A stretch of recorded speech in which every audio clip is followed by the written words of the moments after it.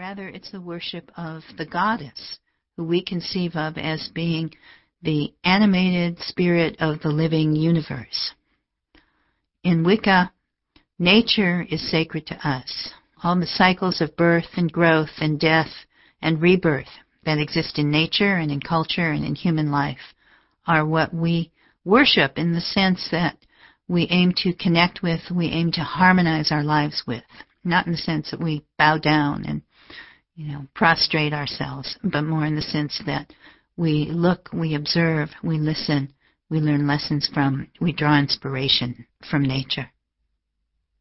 In Wicca, we conceive of the sacred, of the goddess, of the deity, as something that's changing, that's evolving, that's dynamic, that we're in co-creation with the goddess.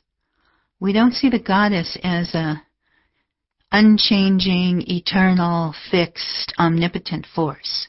Rather, we say the goddess, and in fact the gods, need our help in order to create fertility and harmony and beauty for human life here on earth.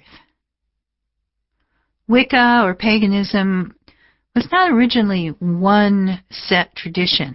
It really refers to all the different kinds of earth-based spiritualities that existed primarily for us. We draw from Europe and from the Middle East, before Christianity, before Judaism. In Europe, when Christianity came in, originally it coexisted with the older traditions. There's stories of priests who practiced many of the old customs as well as leading their churches. And many of the pagan traditions became incorporated into Christian practices. The maypole, the celebration of Halloween, many of the dances and the customs and the folk songs reflect that older spirituality. In the 16th and 17th centuries, however, the Catholic Church and later the Protestant Church in Europe began a campaign of persecution against everything that was left of the old religion.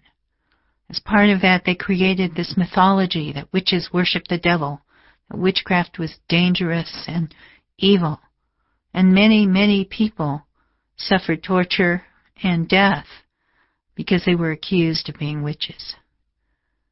Today, we're still recovering from this legacy, which is not only just about witchcraft, but really about any form of knowledge that's not accepted and approved by the authorities.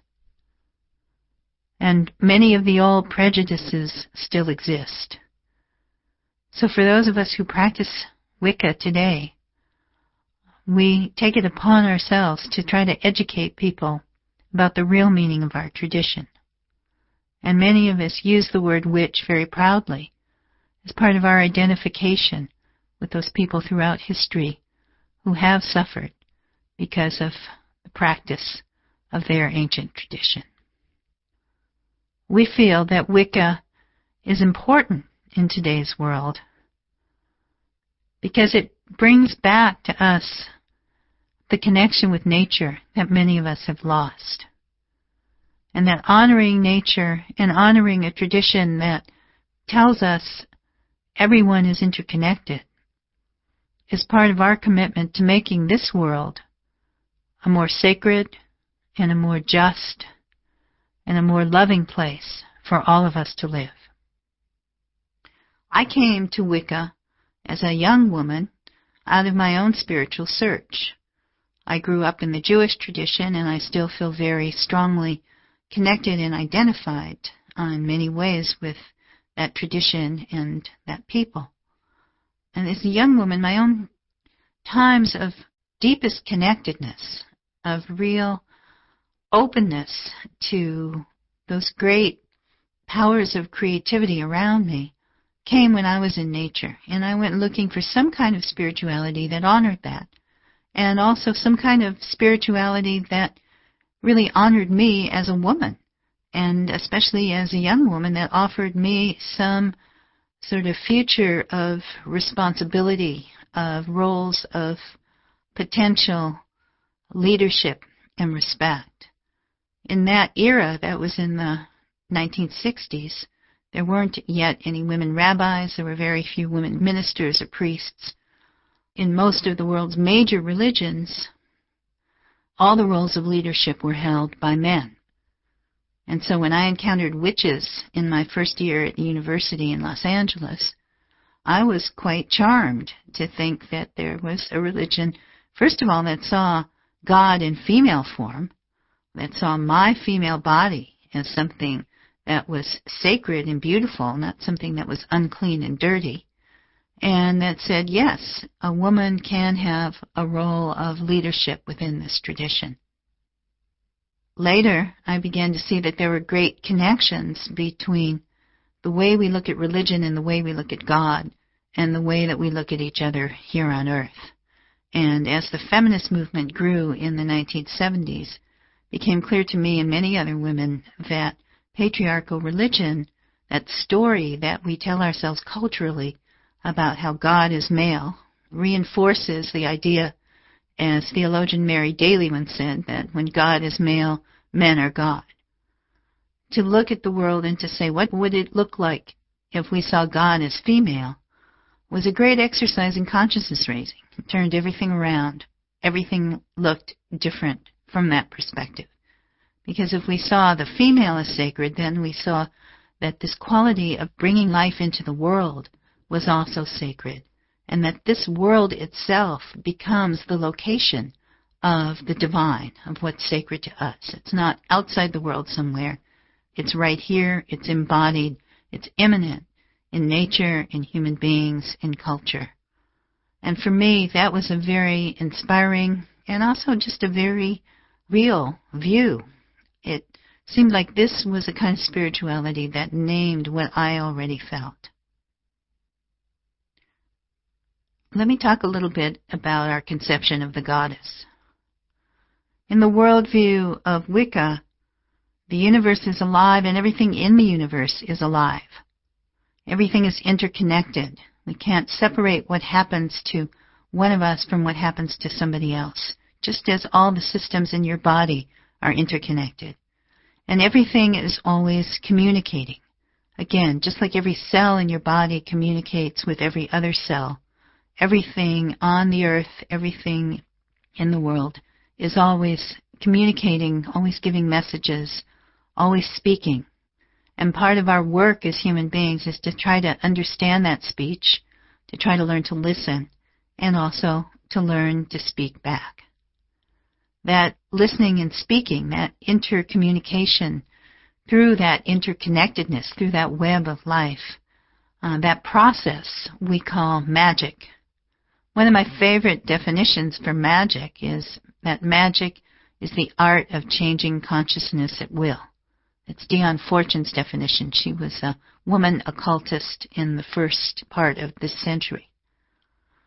Our consciousness determines our ability both to hear and understand what people and animals and plants and stones and stars are saying to us, and also determines our ability to speak back, to form messages that can be heard by that animate and generous universe.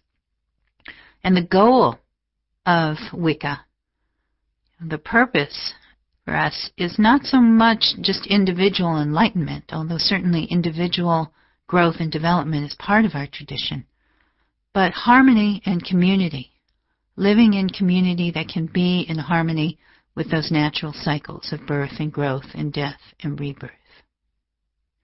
We also use the word goddess in the sense of a particular aspect of the goddess. Our religion is polytheistic. Now, I know many of us have grown up in a world where the idea of monotheism, the idea that there was one God, was seen as the great moral discovery of human life. And to think that there might be some value in polytheism is a little bit strange. But for us, polytheism isn't really about saying, oh, there's all these different gods, goddesses that are all completely separate and there's no oneness. It's more a way of looking at that oneness, of saying, yes, there is an underlying oneness in the universe. There is an underlying life we're all a part of. But that life expresses itself in many aspects and many forms. And there are many different names and images and symbols that we can put on those cycles of birth and growth and death and rebirth. And there are also many peoples in the world. And each of those peoples has their own expression, their own interaction, their own understanding of those forces. If we can honor that, if we can understand that no one has the one right, true, and only way, and no one has the complete line on truth, and that everybody has their own perception, their own conception of the great mysteries, then we can have a greater level of tolerance and respect for each other. And those differences can enrich our understandings rather than seem like threats to us. So while we have the goddess that we talk about, again, is that underlying life and interconnection, we also have many aspects. And we also honor the different goddesses and gods of many different religions and spiritual traditions around the earth. Another definition that I really love for the goddess is theologian Carol Christ's definition. The goddess is the intelligent embodied love of the universe. But that intelligent embodied love can have many faces and many aspects. And in Wicca, traditionally, one of the ways we've seen the goddess is as the tripartite goddess of the moon, the threefold goddess that is the maiden, the mother, and the crone. Just like the moon has the new moon, which is young and beginning and growing, the full moon, which is round and radiant, shining, and the old moon, which is waning and growing dark. The maiden, the new moon, is the face of the goddess that represents beginnings, represents life, represents spring, represents all those things that are coming into being, and wildness. It's the woman who's young, who's free, who's running wild through the woods with her dogs at her heels and the moon shining on her face. She's Artemis. She's many, many aspects of maidens and youth. And she's a great power, great energy for beginning things, for inspiration, for thinking of new things, for bringing new things into the world, for illumination, for looking at things differently. The full moon is identified with the mother, who's not just the mother of children. We don't see women's role as being relegated to producing children, but she's that quality of mothering, of nurturing, of sustaining, of bringing things to fullness, of fulfillment and culmination. And the full moon is a very powerful time of energy. The light of the moon actually does help plants grow. So the full moon is the time to think about and invoke all those things that involve fulfillment, that involve creativity, sexuality. In Wicca, sexuality and the erotic is sacred to us. It's not something that we see has to be controlled. It's something to be celebrated and something to be honored. The full moon is the time for completion. It's the greatest time of magic. It's the time when the greatest energies are running alive on the planet. And it's the time for honoring maturity, honoring that part within us as women and also as men that can really understand things, really work at the peak of our skill, at the peak of our knowledge, the peak of our ability. The old moon, the crone, is the sign of age, of wisdom, that wisdom that grows in us through experience. She's the sacredness of the elder, the one who's been through things.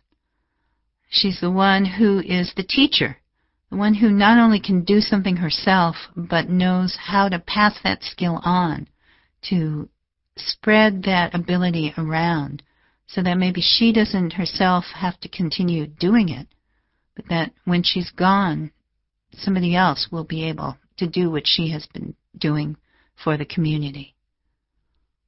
The old moon, the crone, teaches us to respect and honor those who are aging, are old, that to be old is not something to be feared, but a very important time of life, a time when we make some of our most vital contributions to the community. and the old moon wanes and becomes the dark moon, which is